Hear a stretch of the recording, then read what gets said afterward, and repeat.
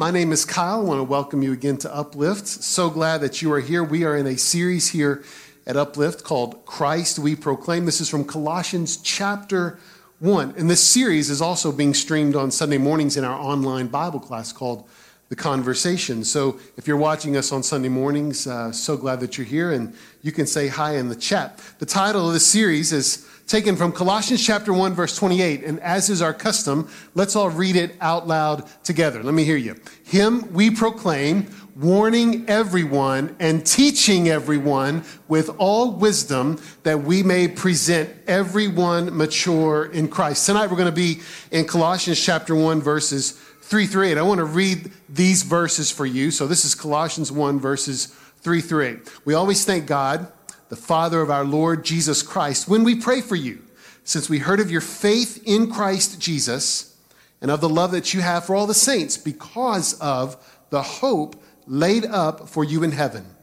Of this you have heard before in the word of truth, the gospel, which has come to you, as indeed in the whole world it is bearing fruit and increasing, as it also does among you since the day you heard it and understood the grace of God and truth, just as you learned it from Epaphras, our beloved fellow servant. He is a faithful minister of Christ on your behalf, and he has made known to us your love in the Spirit. So let's start with just a reminder. You should know this, and you should be reminded of this, that the New Testament book of Colossians is a letter. It's a handwritten letter. Letters were the primary means of communication in the Roman Empire. And this letter looks like all the other letters that were written at the time. It has the same literary structure. And this structure, this letter structure, was actually developed about 300 years before Paul ever even thought about writing a letter. So it's a familiar structure. And you need to know that. The structure began with a greeting. We've already read the greeting. We looked at that last week. And then that greeting was always followed by a specific thanksgiving. And for most people who weren't believers, there was a thanksgiving to the gods for the benefits and the blessings of the relationship between the sender and the recipient of this letter. So these 5 verses in our English Bible, by the way, they're one long sentence in the Greek language. These 5 verses are the thanksgiving part of this letter. And when you read it, and we'll read it again a couple of times, the themes are real simple when you read through it. If you have your Bibles, you can open up there and see it again. The themes and the purpose of the Thanksgiving section of a letter is to telegraph the themes of the whole letter. So it's kind of like a synopsis before you read everything else. And so that's the point of these 5 verses in Colossians. So reading into these verses, it's pretty easy to figure out that these new believers in Colossians, in Colossae and Laodicea and Hierapolis, were tempted with a form of progressive Christianity, with ideas that diminished the work and the person of Jesus. And so this introduction, this thanksgiving, it sets the stage for the author's defense of the gospel. When was the last time you've written a letter? Been a while? We don't even know how to write letters anymore. Do we know how to address envelopes? I don't know if we've written. It's been a long time since I've written a letter. You know, the genius behind well-crafted words is hopefully not lost in the era of text messaging and email. But I thought, to make sure we're on the same page, to share with you some of the more famous letters that have ever been written in the world. I actually have some pictures of them. Let's look at the first one here. So this is some correspondence between George Bernard Shaw, who was a famous playwright, and Winston Churchill, who was the Prime Minister of England during World War II. So George Bernard Shaw wrote Winston Churchill, inviting him to the opening of one of his plays. The letter was simple. It's what it says. Have reserved 2 tickets for my first night. Come and bring a friend, Winston, if you have one. To which Winston Churchill replied, impossible to come the first night? We'll come to the second night if you have one. Love it. Here's another letter. This one's kind of cool. This is from Carl Sagan. I don't know if you know who Carl Sagan is. He's a famous American astronomer. He wrote a birthday letter to Chuck Berry. You know who Chuck Berry is? American singer-songwriter, famous for songs like Maybelline and Johnny B. Good. I thought this one was great. Dear Chuck Berry, Carl writes, when they tell you that your music will live forever, you can usually be sure they're exaggerating. But Johnny B. Good is on, and I've paraphrased a little bit, is on records attached to NASA's Voyager spacecraft, which at the time of that, the writing of this letter was 2 billion miles away from Earth and bound for the stars. These records, he wrote, Chuck Berry, will last 1 billion years or more. Happy 60th birthday with our admiration for the music you've given this world. Go, Johnny, go. I thought that was kind of cool. And here's one you may not have ever heard of, but this one's a big one. It's a heavy one. This one is written by someone named Vilma Grunwald. Here's a picture of Vilma. Vilma wrote this letter and gave it to Nazi guards at Auschwitz just moments before she perished in the gas chambers. She perished with one of her 2 sons, John. John's death was mandatory. It was called for by the Nazis at the concentration camp, but she refused to let her son die alone. So she perished with him. She wrote a letter to her husband. I actually have a picture of the letter. It's written in German, but this is the actual letter. She addressed the letter to her husband, Kurt, who was working elsewhere in Auschwitz. Miraculously, the guard found Kurt and gave him the note. But Kurt never read it. Couldn't do it. It was too heavy, too much. He passed away 20 years after this in like 1964. And their other son, Vilma and Kurt's other son, Misa, found the letter in his father's belongings and read it for the first time. And now you can actually see this letter. This is where the picture's from at the United States Holocaust Memorial Museum. I want to read this to you. Tuesday, November 7th, 1944. Now remember, Vilma is writing to her husband, Kurt. She's about to die. You, my one and only, my dearest, we are locked in our block, waiting for the dark. We at first thought of hiding, which we did, but then we dropped the idea on the assumption that it would be hopeless. The infamous trucks have arrived, and we are waiting for it to begin. You, my one and only, my dearest, do not blame yourself in the least. It was our fate. We did what we could do. Remain in good health, and remember my words that time heals everything. If not completely, then at least in some measure. Take care of that little golden boy and don't spoil him with all your love. May you both, she concludes, may you both remain in very good health, my 2 dear golden ones. I will be thinking about our little Walter. It's their first son who passed away before the concentration camps. I'll be thinking about our little Walter. Do you remember how I once said that his passing would ease our way? And then I will be thinking only of you and Misa. Live well, she finishes. We have to get on board. Into eternity. Your Vilma. Is that not touching and moving and beautiful in every way possible? I mean, there's some power in words, right? When they're written well, when they're crafted together, when they're put together like a puzzle that you didn't even know existed. But once they're together in the right ways, they're beautiful, they move you. This is the sense of Paul's letter to the Colossians. And it's why I love this letter. I absolutely love it. Because it feels this way. It's very poetic. It's very beautiful. Words are pieced together and they're given weight here. They have specific intentions they're trying to communicate.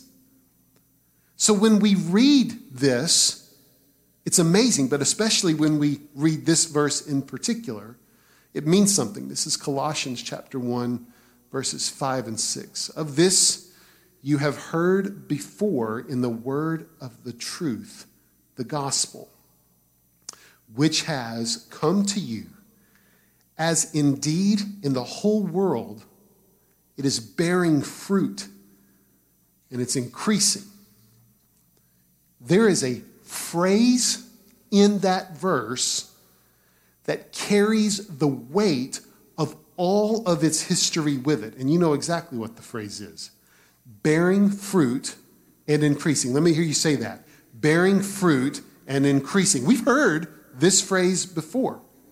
In fact, it actually has three very clear meanings in the Old Testament. Let's look at these real briefly. The first meaning of this phrase is a call to populate the earth. Call to populate the earth. We find this phrase for the first time in Genesis chapter 1, verse 28.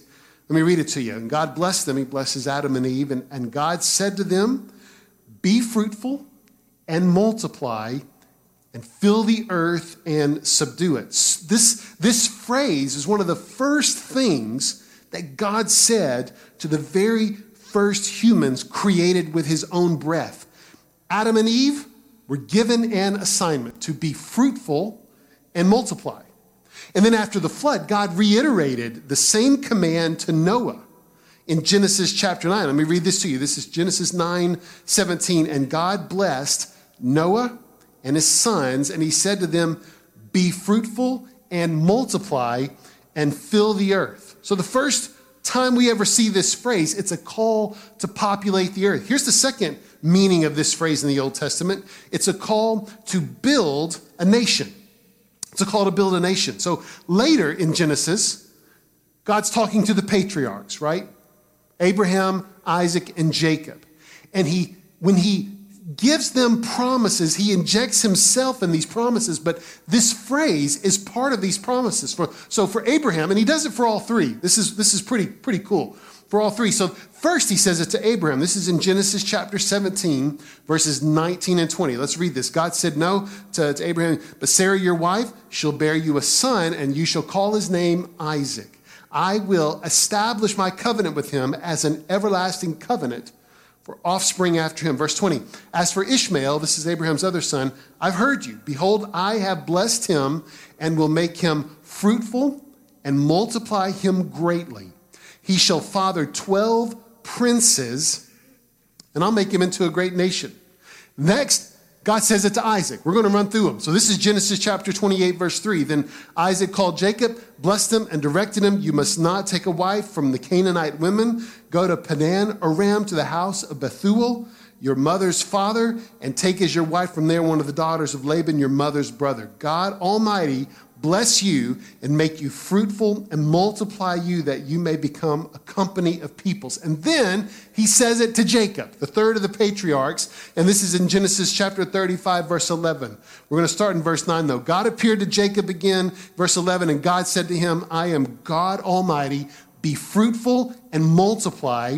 A nation and a company of nations shall come from you, and kings shall come from your own body. So this promise, right, to first of all, to populate the earth, the second, to build a nation, they get busy. They build this nation. They live in fulfillment of this command. And this is kind of cool. You need to write this down because there's a couple of chapters that bookend the story of this population, Genesis 48 and Exodus 1. They're not on the slides. But in between those two chapters, the population of Israel explodes in slavery. They grew into a group large enough to be a nation.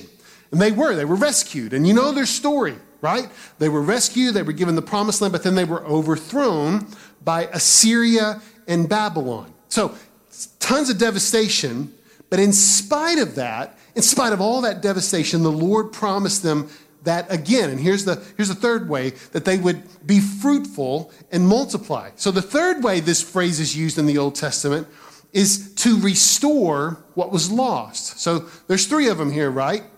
Populate the earth, build a nation, restore what was lost. So we find this when God speaks through his prophet Jeremiah. Look at this. I myself will gather the remnant of my flock out of all of the countries where I have driven them, and will bring them back to their pasture, where they will be fruitful and increase in number. This phrase means something.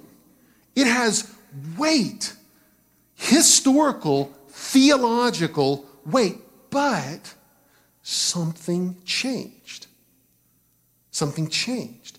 Because when Paul uses this phrase, when he writes to the Colossians, when he used the phrase that God used to call humanity to become creative partners with him, that God used with his patriarchs to build a nation, and that God used to his prophets to tell them that he's going to restore what was lost, when that phrase was used, Paul used it in Colossians not in reference to people. This is a big deal. He used it in reference to the gospel. So now the gospel is the thing that is being fruitful and multiplying, not people. The imagery is pretty clear here, right? The gospel has superseded the power of humanity to multiply. It's past it. Now, it doesn't revoke responsibility of humanity, but it does supersede it. The gospel is its own multiplying force here. It's its own multiplying force. In fact, in another of Paul's letters, Paul actually describes how this multiplying force operates. And this is in 2 Timothy chapter 2, verses 1 and 2. These are great passages of Scripture. If you got a real Bible, I suggest you underline these. Go back and read them. This is Paul's version of the Great Commission. Listen to this, 2 Timothy chapter 2, verses 1 and 2. You then, he's writing to Timothy, my child, my son, be strengthened by the grace that is in Christ Jesus, and what you've heard from me in the presence of many witnesses, entrust to faithful men, to faithful people who will be able to teach others, right? There it is. So here's this multiplying force, and this is the equation, and here it is in ink. Look at this. One teacher plus one disciple equals one teacher plus another disciple. And then that formula continues until the Lord returns. That's it. One teacher plus one disciple equals one teacher plus another disciple. It's a repetitive formula. And it's not difficult. It's not difficult at all. But it's a formula that's withstood the test of time. And it has two clear relational implications in this multiplying force. The first, Paul says, teach what you've learned. Teach what you learn. The second is share what you live. Teach what you learn, share what you live. Now that's pretty powerful when we think about sharing the gospel and discipling. But listen, the great conviction here of the gospel's power is what it does through you and not just what it does on its own. Now I want you to listen to me, because when we think about internalizing this multiplying force of the gospel, we're going to have to concede some territory. We're going to give up some things. You have to believe that you're not too old or too worn out or too bothered or too unlikable or too young or too unlearned or too untalented. The reason is, it's not about you. It's not about you. You are not the multiplying force here. It's not you. It's the power in you. It's the gospel. The gospel is what bears fruit and multiplies, not you. The gospel does. The gospel's fruitfulness and multiplication, by the way, is all over these few verses. Colossians 1, verses 3 through 8. It's a multiplying force that knows no walls or boundaries. So what we're going to do, I told you this, we're going to read these 5 verses again. And this time, now that you have a filter, I want you to see if you can notice the walls that the gospel breaks down. So here we go. Colossians chapter 1, we're going to start in verse 3. We always thank God, the Father of our Lord Jesus Christ, when we pray for you, since we heard of your faith in Christ Jesus and of the love that you have for all the saints, because of the hope laid up for you in heaven. Of this you have heard before in the word of the truth, the gospel, which has come to you, as indeed In the whole world, it is bearing fruit and increasing, as it also does among you, since the day you heard it and understood the grace of God in truth, just as you learned it from Epaphras, our beloved fellow servant. He's a faithful minister of Christ on your behalf, and he's made known to us your love in the Spirit. Now, I don't know if you caught all of that, but I'm going to help you, because to me, once you kind of know the power of the gospel and its multiplying force, you notice the spatial diffusion of the gospel. You understand that boundaries are porous against the gospel's power and the reality it creates. So, got a slide for you. I want to show you this. And so they're all little prepositional phrases, but you can catch this. Look at this. Paul and Timothy have heard of the Colossians' faith in Christ Jesus. Faith and love come from hope. Hope is stored up in the heavens. The Colossians heard about this hope in the word of truth. You catching this? There's nothing that's stopping it. The gospel has come to the Colossians. The gospel is bearing fruit and increasing all over the world, and the gospel is also bearing fruit and increasing among the Colossians. Epaphras told Timothy and Paul of the Colossians' love in the Spirit, and every instance of the word you in these 5 verses, they're all plural, every one of them, which means that the effects of the gospel are not isolated to just an individual. The gospel moves around. It has fluidity. Nothing can stop it. It's in, it's among, and it's to every identifiable theological and geographical location. The gospel can't stop and it won't stop. That's what these verses say. And once we see the gospel as the power and not our talents, we begin to see the world as a canvas upon which the gospel can paint. We find and start to see new possibilities for the gospel. Once we realize that it's the gospel that has this power and not us, we can't help but speak it. We can't help but move it. It's actually similar to how good designers and innovators and inventors think. I got a quote for you from Miri Rodriguez, and she's got a book called, I got a picture of the title, it's called Brand Storytelling. Now, this is not a Christian book. It's not a theological book at all. It's a business book. It's a book about marketing and telling the story of the brand that you are selling. Rodriguez worked as a storyteller. That's a fancy way of saying marketer. She was a storyteller at Microsoft, and she's had Forbes 500 clients that she's helped market products for. So she writes this best-selling book. It's voted one of the greatest business books in the past few years. And she talks about in this book how brands connect to people. And that telling a worthwhile story about that brand is the connection between customers and products. Now, you don't know where I'm going, but I'm going to show you. In this book, she is mentioning a friend of hers who is a designer. And what I'm going to read to you is the quotation from her friend who's a designer. Listen to this. It's how you look at things.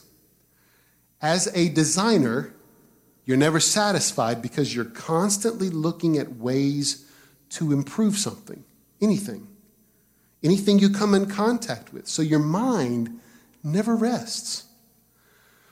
Most people will walk into a meeting room and simply find a chair to sit on.